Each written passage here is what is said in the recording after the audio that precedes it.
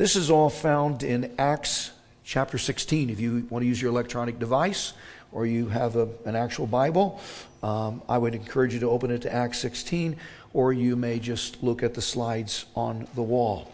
Okay? First century missionaries Paul and his associate Silas interrupted some slave owners' business scheme, and that got them into some serious trouble. Now let me set this up.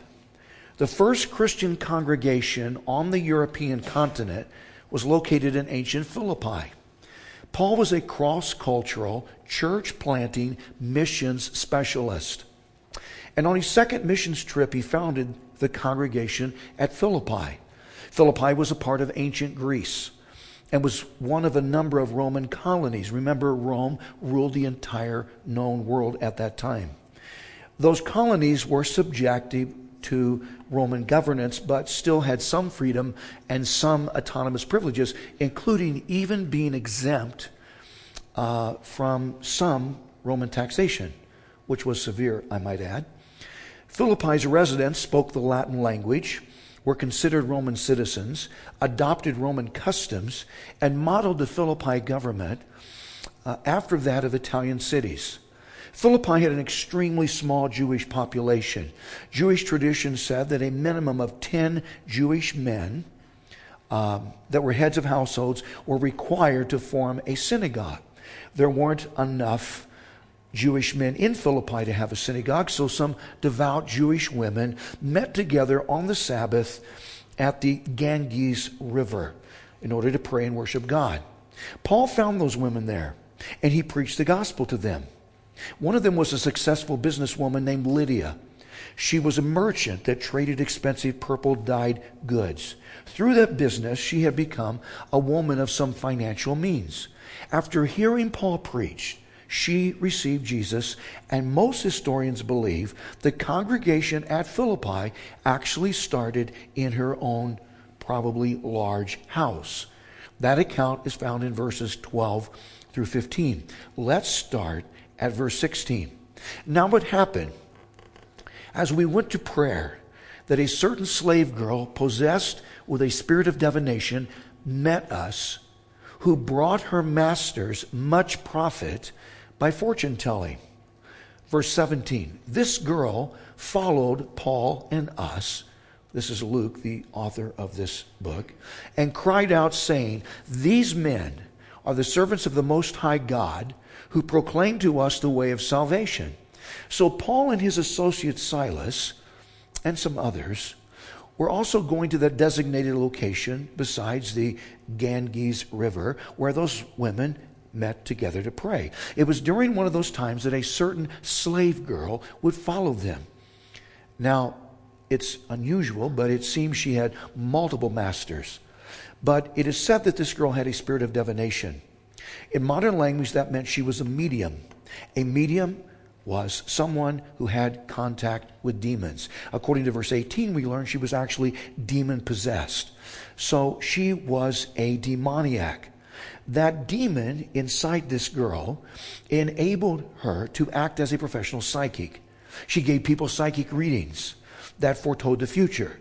And the money she earned from doing that, she turned over to her masters. Remember, she was a slave. The service she was able to provide was considered a valuable asset in ancient Greco-Roman culture. One historian said, both Greeks and Romans put a great stock on divination. No commander would set out on a major military campaign, nor would an emperor make an important decree without first consulting a medium to see how things might turn out. That slave girl's that had that gift was a veritable gold mine for her owners. Now notice what this psychic slave girl said about Paul and Silas. These men are the servants of the Most High God, who proclaim to us the way of salvation. It's apparent the slave received that information from the demon that was inside her. And please notice that what that demon said through her about Paul and Silas was absolutely true. A true statement. This demon even used biblical language to describe them. The wording, the Most High God, was wording used to describe the God of Israel in the Old Testament. Psalm 78, verse 35, Daniel 5, verse 18. Remember Satan's primary MO. Satan's primary modus operandi is deception. And both he and his demons will speak truth if that is needed in order to deceive someone. The problem is that this slave girl, speaking truth about these men, agreeing with those missionaries, that gave off the impression that she was a part of them. And giving people that impression could have discredited Paul and Silas. Paul didn't need public relations from Satan. It was the right message, but the wrong messenger. And both message and messenger matter to God. Verse 18, and this she did for many days. This announcing who these men were wasn't just a one-time thing. She was doing this on an almost habitual basis. But Paul, greatly annoyed, notice that, Paul was greatly annoyed. This is interesting. Even Paul, the man considered the greatest Christian of all time, the man that authored 13 of the New Testament books, Paul experienced this emotion called annoyance. To be annoyed means to be exasperated, to be frustrated, to be put out, to get on someone's nerves. Married people understand that frustration, or at least hope he does. Parents that have teenagers understand that. Pastors understand that. Someone asked me, what do you appreciate most about pastoring? I said, people. What do you appreciate least about pastoring? I said, people. It's not wrong to be annoyed if we're annoyed at the right thing. And Paul was. Verse 18, and this she did for many days, but Paul, greatly annoyed, meaning super irritated, turned and said to the Spirit. So Paul is addressing the demon inside this girl. Said to the Spirit, I command you in the name of Jesus Christ to come out of her. And he, this demonic spirit, came out that very hour. Paul exorcised this demon out of this woman. And since this demon had been the source of her psychic abilities, once that demon had left, so did those unusual abilities. So she couldn't give psychic readings as she had been able to do before.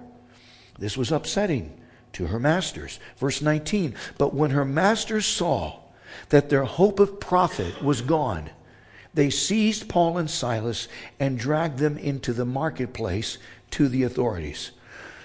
These slave owners, aware that she was no longer possessed and she was unable to give psychic readings, were upset.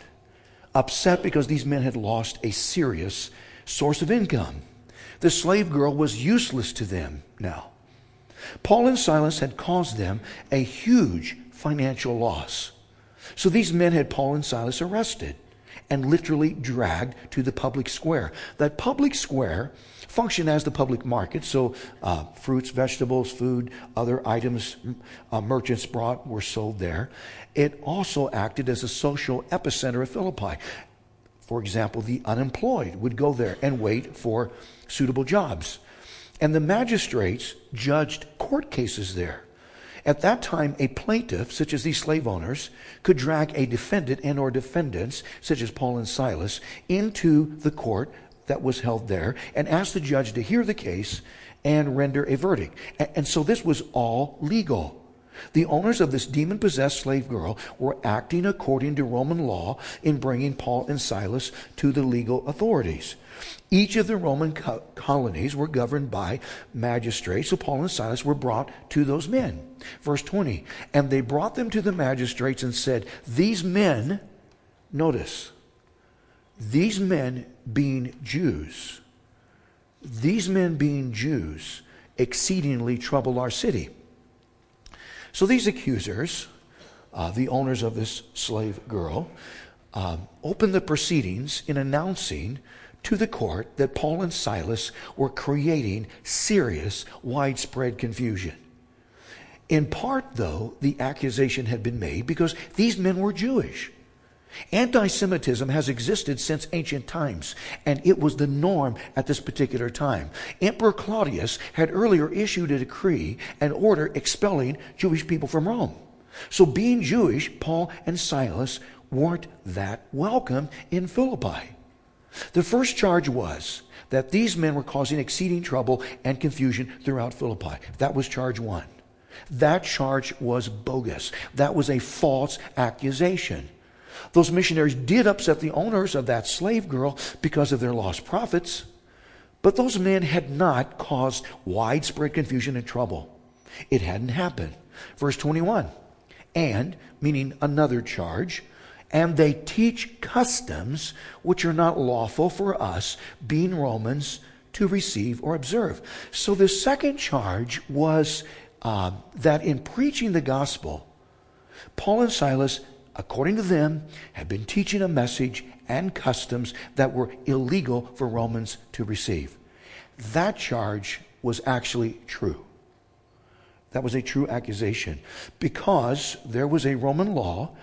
Although that particular law wasn't often enforced, there was a law on the books that forbid Roman citizens from practicing a religion that hadn't been sanctioned by the state. Christianity was an unsanctioned religion, so in a technical sense, it was illegal for Paul and Silas to preach Jesus Christ. But that wasn't a deterrent to those men, and it shouldn't be a deterrent to us. People, we must understand, we should prepare ourselves for persecution. I have cited a number of examples in Canada where Christians and churches are being persecuted. I just happened to see days ago in the UK, a pastor, probably in his 60s, been pastoring 35 years. He stood up and announced that marriage was between a man and a woman. That was considered homophobic and hate speech, so someone heard that, notified the authorities, and he was arrested. You think it can't happen here? I predict it will. Verse 22, then the multitude rose up together against them, and the magistrates tore off their clothes and commanded them to be beaten with rods. Those charges brought against these men were enough to manipulate a reaction, an overreaction, and stir up the crowd that had gathered in the public square. A mob mentality overtook them, and the people rose up against these two missionaries. Then the magistrates themselves got caught up in that emotion and neglected to conduct those proceedings according to Roman standards of justice. Those magistrates, for instance, heard those charges brought against these men, but didn't bother investigating those charges. Those magistrates didn't facilitate an appropriate hearing. Those men didn't give Paul and Silas a chance to even defend themselves. There was no presumption of innocence. A presumption of innocence means someone is presumed innocent until proven guilty. Instead, the magistrates ignored all of that should have happened and had the robes ripped off Paul and Silas and then proceeded to have them beaten using rods. Those rods consisted of a bundle of sizable long sticks tied together. The men were basically stripped naked and beaten. It was a brutal beating, and all that, people, was illegal. There was no semblance of a just legal procedure. There was no due process. These were unjust court proceedings. Verse 23, and when they had laid many stripes on them, stripes meaning the red marks, bruises and cuts from the beatings, from these rods, they threw them into prison, commanding the jailer to keep them securely. Verse 24, having received such a charge, he put them into the inner prison and fastened their feet in the stocks. So after Paul and Silas had received those brutal beatings, those magistrates ordered them to be imprisoned. That was also an illegal act because these men had not received a fair and just hearing. Because Paul and Silas were considered high-profile prisoners, those magistrates ordered them to be put into maximum security. maximum security. The missionaries were then put into the inner, most secure part of the prison, and notice their feet were fastened in stocks. Stocks were a fastening device used on prisoners, similar to our modern handcuffs, except stocks were fastened around the ankles and not the wrist. And also those stocks were attached to the dungeon floor in a fixed, unmovable position. So these men were secure. None of that mattered, though, because no prison can hold those that God wants released. Verse 25. But at midnight, Paul and Silas were praying, aloud, praying, and singing hymns to God, and the prisoners were listening to them. Paul and Silas considered themselves expendable. Those men weren't afraid to be persecuted and weren't afraid to die. It would have been difficult for those men, after all of this, to fall asleep because of the residual pain from the beatings. The dungeon environment was depressing. It was cold, dark, and full of filth, probably rat infested. Besides, their feet were fastened in those stocks we just mentioned, and those stocks were designed to induce painful cramping because their legs were spread as wide apart as possible. Imagine that. In spite of all the hardships, though, Paul and Silas had a positive attitude about being in prison. Notice that at midnight, those men were praying aloud and singing praises to God, worshiping Him, and the other prisoners listened to all of that. This was the first sacred concert ever held in Europe. And it was performed to a captive audience. The reason those men could praise God is because Paul and Silas understood what most Christians seem to forget, and that is praising God, worshiping Him, is not contingent on our circumstances. Philippians 4 verse 4. Rejoice in the Lord. How often? Always. Again, I will say rejoice. If we are commanded to rejoice always, meaning rejoice at all times, then it is implied that we rejoice in all locations and in all situations, and that would include prison. Verse 26. Suddenly there was a great earthquake, so that the foundations of the prison were shaken. And immediately all the doors were opened and everyone's chains were loosed. There was a sudden, powerful earthquake. God initiated this. It's apparent. There was an earthquake that shook the entire prison, like the epicenter was underneath it. No one knows the magnitude of that earthquake, but it was so strong, it literally shook each of the cell doors off its hinges, and it shook the chains off all the prisoners and still left them unharmed. That's a crazy strong earthquake. Someone said that was the original jailhouse rock. That's what they said. I don't know if it was. Could have been. I don't know. 1957, Elvis Presley. 27, verse 27. And the keeper of the prison, awakening from sleep, and seeing the prison doors open, supposing the prisoners had fled, drew his sword and was about to kill himself. The keeper of the prison was similar to the modern-day prison warden. He was responsible for those guards and responsible for each of the inmates.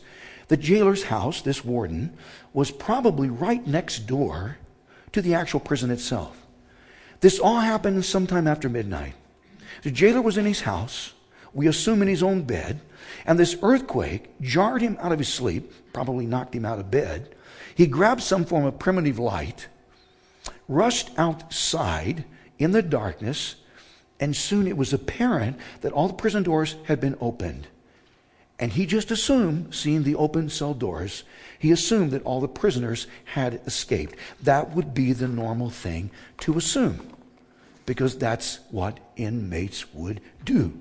So this jailer assumed all the prisoners had escaped, and he understood that if just one prisoner had escaped, no matter what caused that escape, even if it wasn't due to him, his negligence or something, it didn't matter. The Roman authorities would arrest him, torture him, and execute him. He didn't want that pain and humiliation from the authorities, so he decided to commit suicide. But before he could do that, Notice verse 28, but Paul called with a loud voice, saying, do yourself no harm, for we are all here. Paul was still inside this dungeon, as were all the other inmates. He is probably, though, moving toward the entrance. And in doing so, he was made aware that this jailer was about to commit suicide. And so he screamed to this jailer to stop. This earthquake was miraculous. But the fact all the inmates were still there and no one had even attempted to escape was also miraculous. Verse 29, then he called for a light, ran in and fell down trembling before Paul and Silas. This jailer called for someone to bring him a better light, and he rushed inside the prison to see Paul and Silas. This whole earthquake ordeal had terrified him. He's probably confused. The prison is wide open and no one has left. This is crazy what's happening. He was aware of the message Paul and Silas had preached, the message that got them into trouble. He was aware, I believe, that this earthquake acted as a supernatural confirmation of that message from these men. And so this man had a desire to have what these missionaries had. He heard them praying. He heard them singing. He wanted that. Verse 30, and he brought them out and said, sirs, what must I do to be saved? No doubt he first made sure the other prisoners were secure, as he was responsible to do that. He is the warden. Then he brought Paul and Silas outside the prison itself and asked them the most important question that can ever be asked of someone. That question was, what must I do to be saved? Some people that are determined to twist the meaning of this text argue that this question was actually about this jailer being saved from possible potential Roman punishment. No, that's nonsensical. Remember, no prisoners had escaped. So he's not susceptible to being punished. He's not in trouble with the authorities. This wasn't about that. This jailer wanted to be saved from his sins. He wanted to be saved from the eternal punishment on those sins. And that is apparent if we continue reading. This was a direct and simple question. And Paul and Silas gave him a direct and simple answer. Verse 31, so they said in unison, I'm sure, in response to that question, what must I do to be saved? And they said, believe on the Lord Jesus Christ, and you will be saved, you and your household. Let me interject a footnote. Don't miss this. Some people have misunderstood that last statement, you and your household, to teach what is called household salvation. Household salvation is the idea that entire families and entire households are saved because the father becomes a Christian. So if the man, being the representative head of the household, receives Jesus, then all the members of that household are also considered Christians by default based on the decision of the father. People, there is no such thing as household salvation unless each member of that household receives Jesus for himself. Because we are each responsible for our own spiritual status. We cannot experience salvation for someone else. The statement that is made, believe on the Lord Jesus Christ and you will be saved, you and your household, means if the father, the representative head of that household, if the man of the house believes on Jesus, then he can influence, because he has influence, he can exert influence on each other member of his household to also believe on Jesus. That's what my own biological father did. He became a Christian first. My father had been in the Navy, World War II. He had survived, and this is documented, the worst typhoon in naval history in the South Pacific. He should have died. He survived that. He moved to Kansas City. And I believe at that time he was in photography school. I didn't even know much about. I never saw my dad with a camera, but apparently he was. And he was listening to an evangelist on the radio named Charles E. Fuller. If Fuller sounds familiar, he founded Fuller Seminary. The program was called the Old-Fashioned Revival Hour. Charles Fuller held massive services at the Long Beach Municipal Auditorium. It has since been torn down, but it was a huge structure and thousands came. He broadcast from there and attracted millions of listeners. And my father, I don't know how he found him, but he started listening to Charles E. Fuller on the radio. And one Sunday afternoon, my father got on his knees in his apartment after listening to a broadcast, and he prayed and he committed his life to Jesus. It started there. He then influenced my mother to become a Christian. And then in time, I received Jesus. And then over time, each of my 4 siblings did the same thing. That's what Paul meant. That this man, if he would believe, could start a spiritual chain reaction that would include each member of his household. So Paul said, in answer to that question, believe on the Lord Jesus Christ and you will be saved. Now notice, there was no mention of baptism in that statement. No mention was made of catechism classes and confirmation. No mention was made of the sacraments and or other religious rituals. No mention was made of maintaining some certain standard of moral excellence. No, none of that. The one and only requirement to receiving salvation was and still is to believe on the Lord Jesus Christ. That's it. Question, what does that mean? What does it mean to believe on the Lord Jesus Christ? It begins, notice, begins through believing 2 fundamental things about Jesus. First, it means to believe that Jesus was who he said he was. Jesus was who he said he was. John 20, verse 31. But these is a reference to those miracles Jesus had performed that John, the human author of that book, included in this gospel. So these miracles are written, John said. Why? That you may believe that Jesus is the Christ. Christ means Messiah. It is the Greek counterpart to the Hebrew word Messiah. The Son of God. The Son of God meaning God himself in actual human form. That happened at Bethlehem.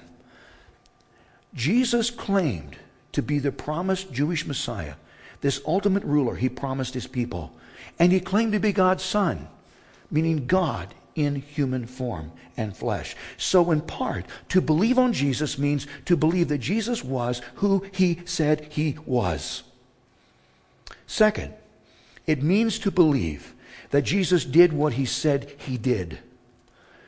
It means to believe that Jesus did what he said he did. Now we're going to comment more on this in just a moment. But what did Jesus do? Jesus died for our sins. He was buried in the grave. And then he was resurrected from the dead.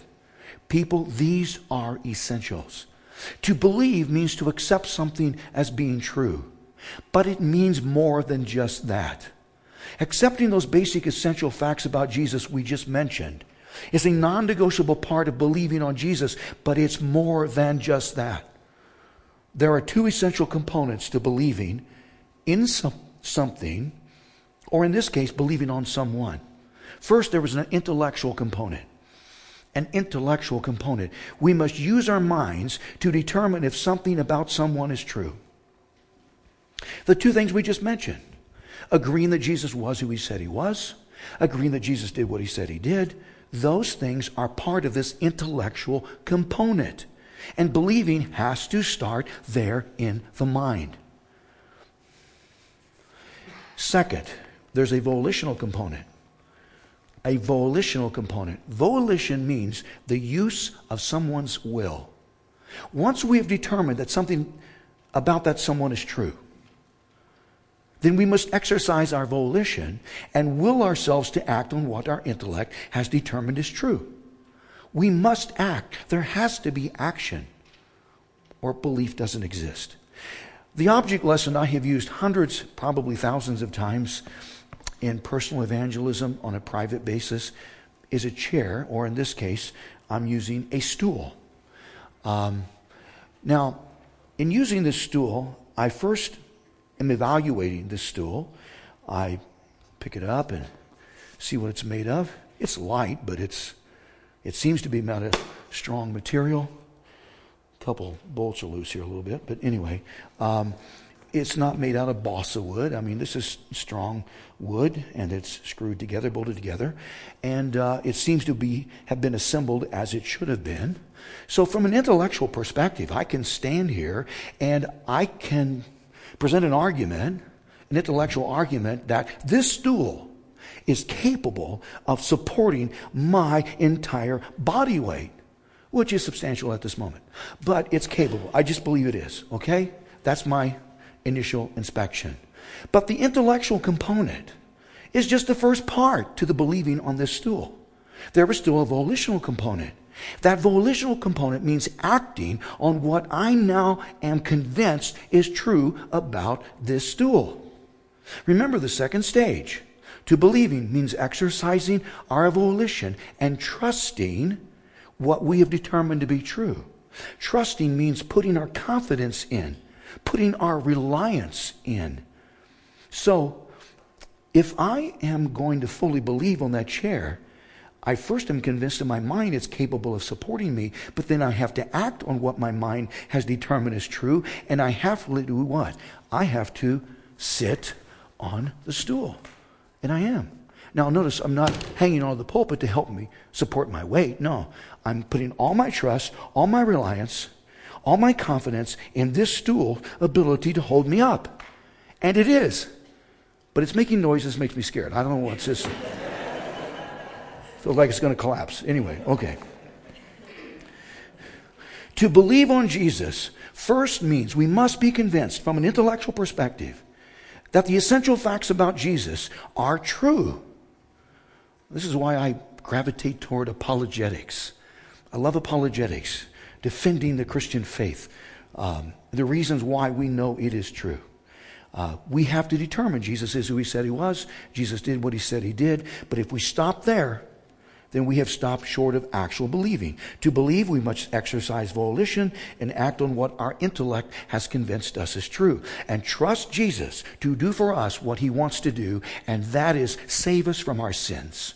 That means we must sit on the Jesus stool. We must. There are congregations full of sincere religious people that from an intellectual perspective agree to the Christian basics, but have never sat on the Jesus stool. These people have never humbled themselves, have never admitted to God their sinfulness and inability to save themselves, and have never said something to the effect, and although not the same exact wording, but the same exact intent, said, Jesus, I need you. I want you. I'm trusting you to be my Savior. I want you to forgive my sins, and I want to follow you the rest of my life. How many people in the church have never done that? Have never sat on the Jesus stool? The media is talking about the vaccine. Some of you have had the vaccine. I don't believe this is true of the current vaccine. It's a different process. But a typical vaccine is where someone is inoculated with a small dosage of the disease so that they won't get the disease. People are inoculated with Christianity, but they've never had the disease. They've never sat on the Jesus stool. I am an admitted Titanic enthusiast. I've seen the Titanic exhibit 3 different times, once in San Francisco, and twice at the Luxor in Vegas. I cannot recommend that exhibit enough. To me, the entire Titanic experience is fascinating. Piece of trivia, the last survivor from the Titanic was Melvina Dean. She died in 2009 at age 97. She was just 2 months of age aboard the Titanic when the Titanic went under. She survived, her brother survived, her mother survived, her father did not. There have been some incredible human interest stories emerge from the Titanic disaster that happened on April 14th, 1912. We just commemorated the 109th anniversary of that disaster. One that most people have never heard about is a pastor from Scotland named John Harper. John Harper at that time pastored a sizable Baptist congregation in London. He was a widower.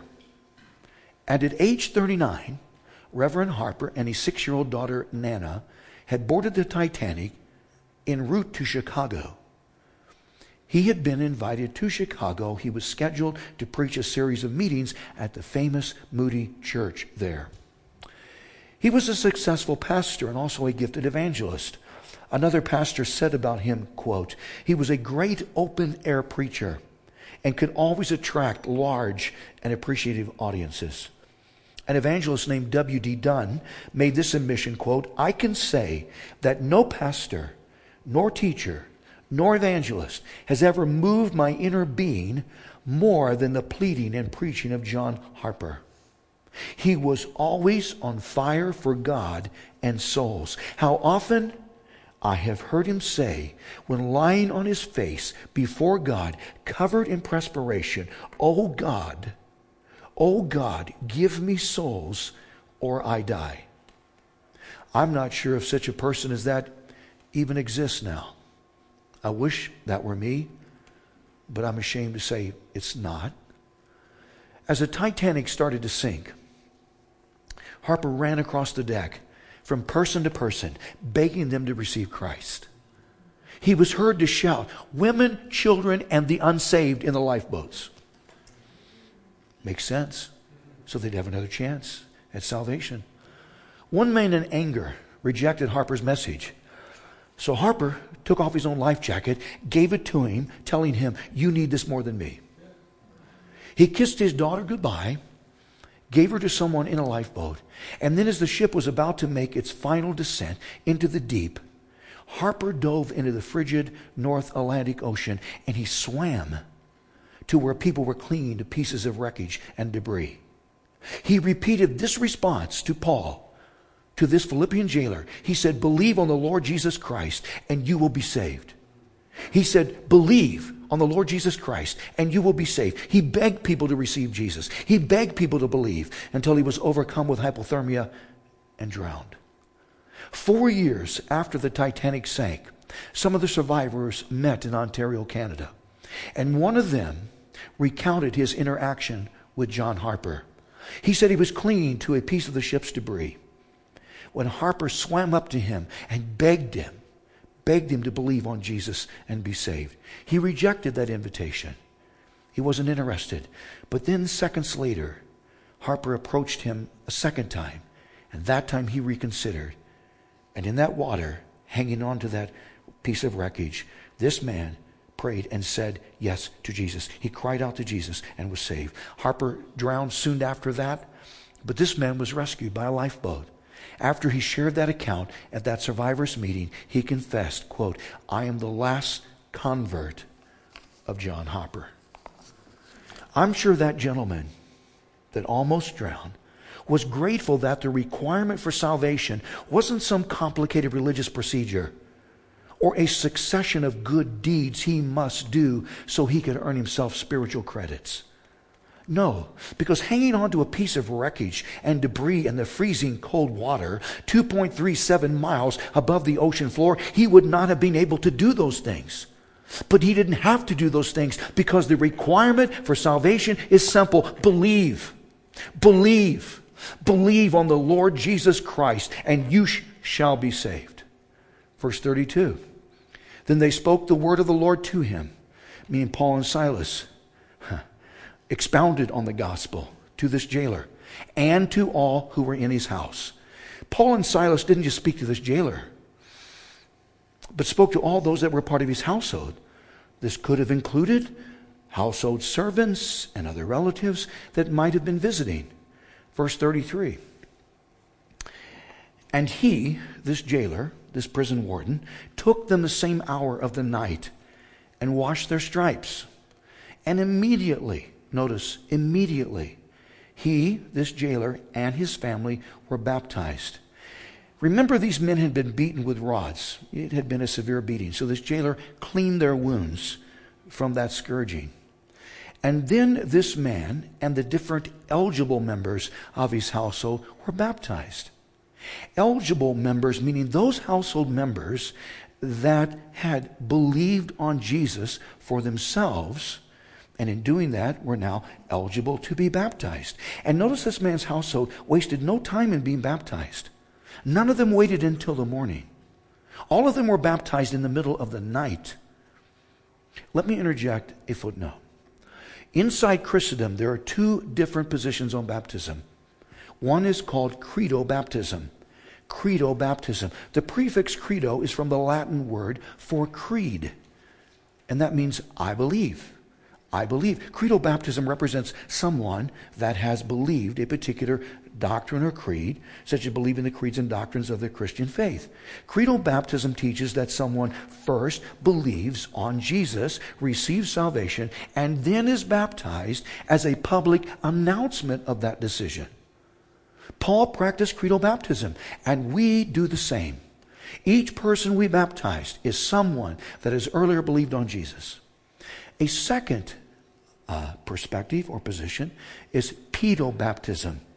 Some pronounce it pedobaptism. Pedo, it doesn't matter. The Greek prefix pedo or pedo means child. Child. So pedobaptism is infant baptism or christening. Sometimes both words are used on an interchangeable basis, but there's a difference between them. Christening started around the 14th century. The word christen means to name. So christening is a ceremonial naming. That's the reason ships are christened. And then given a name. Those ships are given a name, a formal name, and then launched. In a religious sense, christening means baptizing a child and then announcing the name of that child. So christenings are baptisms, but most baptisms are not christenings. From my perspective, christening isn't a bad thing per se, but it's a confusing thing because it involves baptizing infants, and we don't baptize infants because infant baptism is never mentioned or practiced in Scripture. The problem is, pedobaptismal advocates, though, use this particular text we just read to support that position. Verse 33 reads that this man's entire household was baptized. And according to this pedobaptism argument, that meant this man's household included infants and babies and smaller children. So according to this argument, Paul practiced infant baptism, as some Christian denominations still do now. But that argument is based on a false premise. That false premise is that this man's household included infants, babies, and smaller children. People, that is pure conjecture because the text doesn't mention children. Children are nowhere found in this narrative. The text actually teaches there were no infants, no babies, and no smaller children in this man's household, as we're going to see. It is erroneous to assume, because we use the word household, that includes infants, babies, and smaller children. Most households do not have smaller children. How many of you in your household, where you are, do not have infants, babies, or smaller children? Raise your hand. How many of you? That's our house. We're old people. We just have old people in our household. We did have infants, babies, and smaller children, but we got rid of them. Anyway, so except for one, but that's only temporary. Anyway, so we can't make that assumption that just because you see the word household that includes infants, babies, and smaller children. No, that's conjecture. That interpretation, though, is a classic example of what we call eisegesis.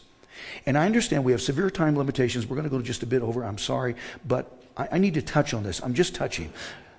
There are two opposing approaches to biblical interpretation. And those approaches are exegesis and eisegesis. Exegesis and eisegesis. Notice exegesis, and this is the correct approach, is when someone using the literal, historical, grammatical, interpretive method pulls from the biblical text, meaning extracts out of the biblical text the actual, original, intended meaning of the text. It's important we must use the literal, historical, grammatical, interpretive method. Literal except where figurative language is warranted. Historical, because a text cannot be understood apart from its historical context. And grammatical, because language matters, especially the original language of Scripture, Hebrew and Greek. So someone using the literal, historical, grammatical, interpretive method pulls out from the biblical text the actual, original, intended meaning of that text. We should practice exegesis, because otherwise we could misrepresent what God has said. Eisegesis is the opposite. Eisegesis is when someone imposes onto the biblical text his own subjective ideas, biases, presuppositions, and personal agenda. And in doing that, he forces his own interpretation on the text. This is not good. The result is that eisegesis causes the text to mean something other than what God intended it to mean. We cannot do that in good conscience. Now, don't miss this. Pedobaptism proponents, and I'm sure are sincere Christians. Well, some of them are. I don't know all of them. But these people use eisegesis to impose infant baptism onto this text. And that's unacceptable. That is an illegitimate interpretation. It is unwarranted because it's not there. Children are not mentioned. Not implied, not inferred, not there. The text doesn't mention if there were children in this man's household, but pedobaptism people argue that infants, babies, smaller children must have been part of this man's household. That is pure conjecture, as we have just proven. And that idea has been imposed onto the text. That cannot be the case, because if there were children in this man's household, we know from verse 34 that those children were old enough and mature enough to believe on Jesus Christ for themselves. Read verse 34. Now when he, this jailer, had brought them into his house, Paul and Silas, and probably some others, he set food before them. He rejoiced, having believed in God with all his household. His entire household. And we don't know what that consisted of. But it doesn't matter. Every member of his entire household believed on God. This jailer believed and was then baptized. Each member of his household also believed and was then baptized. That meant that each member of his household was old enough and mature enough to be able to believe for themselves. There were no infants, no babies, no smaller children present in his household. No one was baptized that was too immature to believe. The divine order is to first believe and then afterwards be baptized, where baptism is not part of and baptism does not contribute to someone's salvation. Baptism is an act separate from believing on Jesus for salvation. So the sequence is someone first needs to believe on Jesus Christ, receive salvation, and then after salvation, he is then eligible to be baptized. That is the divine order. The reason someone should be baptized is because baptism in water is the public announcement of someone's salvation. Notice the definition. Christian baptism in water is when someone both announces and demonstrates through the means of a visual aid, demonstrates in a public sense his previous personal and private decision to both believe on and receive Jesus Christ. He has demonstrated his previous decision. Someone's salvation is to be previous, prior to his baptism, or else that baptism is meaningless. It is to be personal. Salvation is between ourselves and Jesus, no one else. Salvation is the ultimate, intimate, personal decision. Private, I know people who have responded to a public invitation at a Billy Graham crusade, at a Greg Laurie Harvest crusade, and at that crusade, there were in attendance 50, 60, 70,000 people. And these people responded, went downfield, met a counselor, prayed and received Christ. I mean, it's public, but it's still private because that decision privately happened, transpired in someone's heart. That's baptism. In essence, baptism is an object lesson that illustrates the gospel. The word gospel means good news. Good news. 1 Corinthians 15, verses 1 through 4 defines the Christian gospel. Verse 1, moreover, brethren, I declare to you the gospel, which I preached to you, which also you received, and in which you stand. Verse 2, by which, meaning by this gospel, Paul said he preached to them at Corinth.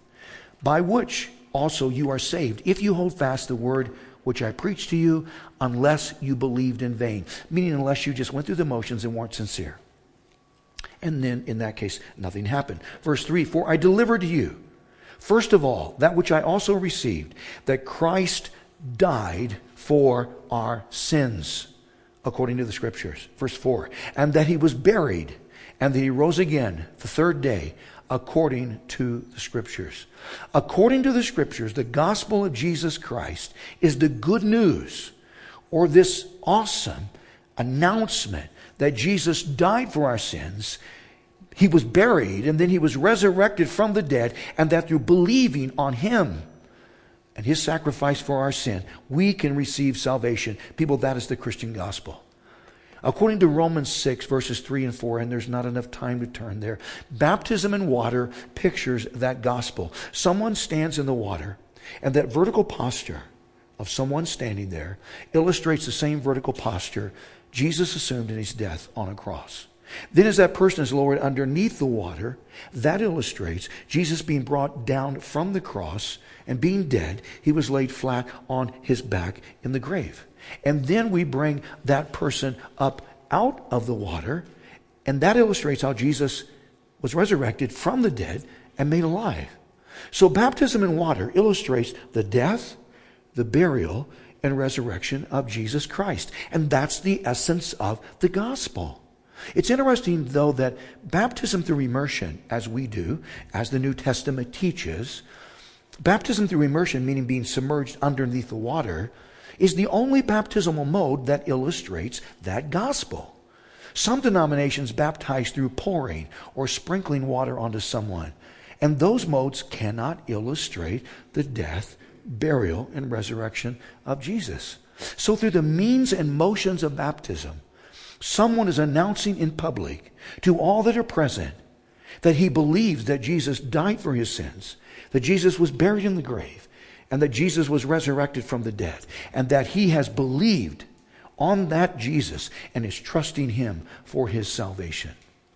Charles Swindoll said, the prolific author, the act of baptism is a public declaration, which in essence says, I belong to Jesus Christ.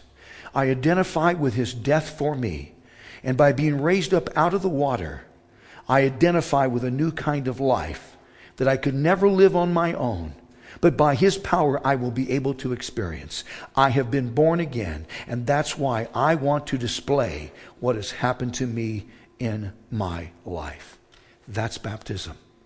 To conclude this message, I want us to see a short video clip of a baptism.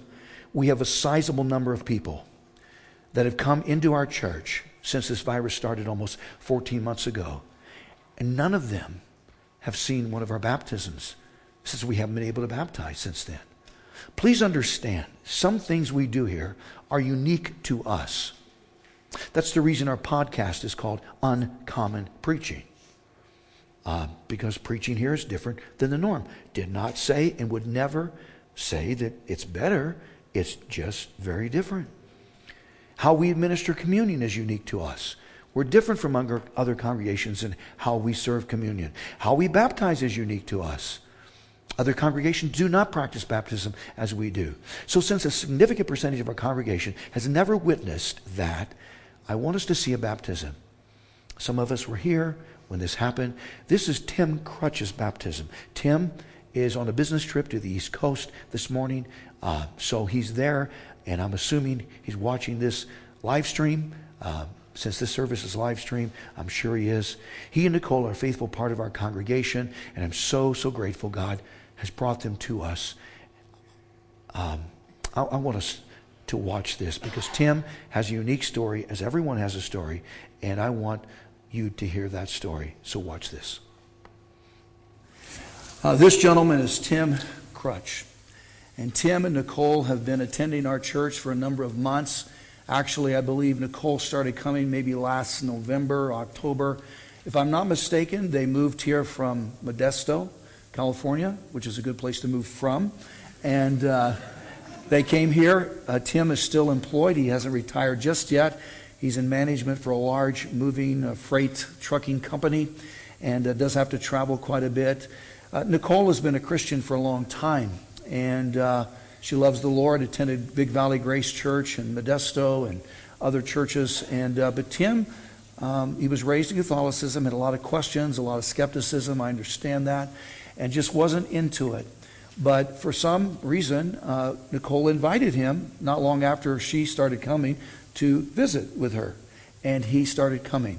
He would visit. Now, Tim is different in that he wants to sit on the front row. He sits right here in the center section on the front row, someplace most of you have never been. It's a good seat right there. Anyway, but he likes to be right there. He said, I don't want distractions. That's what I want. And he's there every Sunday. And even sometimes when Nicole would have to be out of town to visit her daughter or something like that or whatever, he would still come. And he just continued to come. And I could see that maybe God was working on him. And so we started talking. I said, Tim, I want to get together with you. I want to come over. And he said, yeah, let's do that. But he was out of town so much and we just couldn't do it. Finally, I said, Tim, let's do it. Let's get a date. Well, they invited Hopi and I over to their house. Now, it was special. You don't have to do this if you invite us over. She fixed a phenomenal meal. So she fed us, and that was awesome. But I was so focused on this guy because I wanted him to have Jesus. And we said, and I shared the gospel with him and shared the gospel. And I just got down to the bottom line, and I said, Tim, do you want to sign on the line for Jesus today? Do you want to give him your heart and your life? And he said, yes, that's what I want to do. This woman prayed off and on for her husband to accept Christ 23 years. And he came to Christ on September the 5th this year on a Wednesday night at their home. And I tell you, I am so excited. It is an awesome privilege to be able to baptize Tim today. It's awesome. Tim, I'm proud of you. Are you trusting Jesus and only Jesus as your Savior and forgiver? Yes. Are you determined to follow Jesus the rest of your life? Yes. That's wonderful. In obedience to the command of our Lord and Savior, Jesus Christ, and upon the public profession of your faith you just made in him, I baptize you, my brother, in the name of the Father, and of the Son, and of the Holy Spirit, buried in the likeness of his death, raised in the likeness of his resurrection. You got it? Thank you. Congratulations. Great. Thank you. Congratulations. That's awesome. Would you bow your heads with me, please? I have two brief questions as our worship team comes. Just two questions. Number one, have you sat on the Jesus chair? Did you intellectually agree to the fundamental facts of Christianity, that Jesus was who he said he was and Jesus did what he said he did? And then after agreeing to those facts, have you acted on them? Have you humbled yourselves before God and said, Jesus, I need you. I want you in my life. I need a Savior. You're the only available Savior. Please come into my life. Forgive me. Take me to heaven someday. Have you sat on the Jesus chair? I hope you have. But if you have not, if there's a doubt, if there's a question as to whether you have or not, please, I beg you, see me after the service. I can stay this afternoon, or I can set up an appointment soon where we can sit down. I'll explain more from the Scripture, and you can have Christ yourself. I hope you'll do that. I really do. But if you have sat in that Jesus chair and you know you're saved, you are forgiven, but you've never gone public with that. You've never been baptized in water since then. This is something new for you. You just haven't. I want you to do me a favor. I want you to sign up on that insert that's in the worship folder. Or if you don't have a worship folder, see me after the service and we'll sign you up. And I'll give you more details in a week. But I want you to go public. I want you to announce to everyone, yes, I have Jesus. I've accepted him. He is my Lord. He's my leader, and I love him, and I want you to know it. I hope you'll do that. It's not an option. It's a command. I hope you'll be obedient to God. Father, thank you for this time. I pray you'll work in every heart. I don't know what every need is. I just don't. I don't because I don't know hearts. Only you do. But I pray that those who have never sat on that Jesus chair will decide to do that today. And those who have sat but have never gone public with that decision, they will decide to do that in baptism in 2 weeks. So we commit this to you. Please do a work in their hearts, in their lives, and help them to be obedient to you. And I pray and I thank you in the name of your special Son, Jesus. Amen.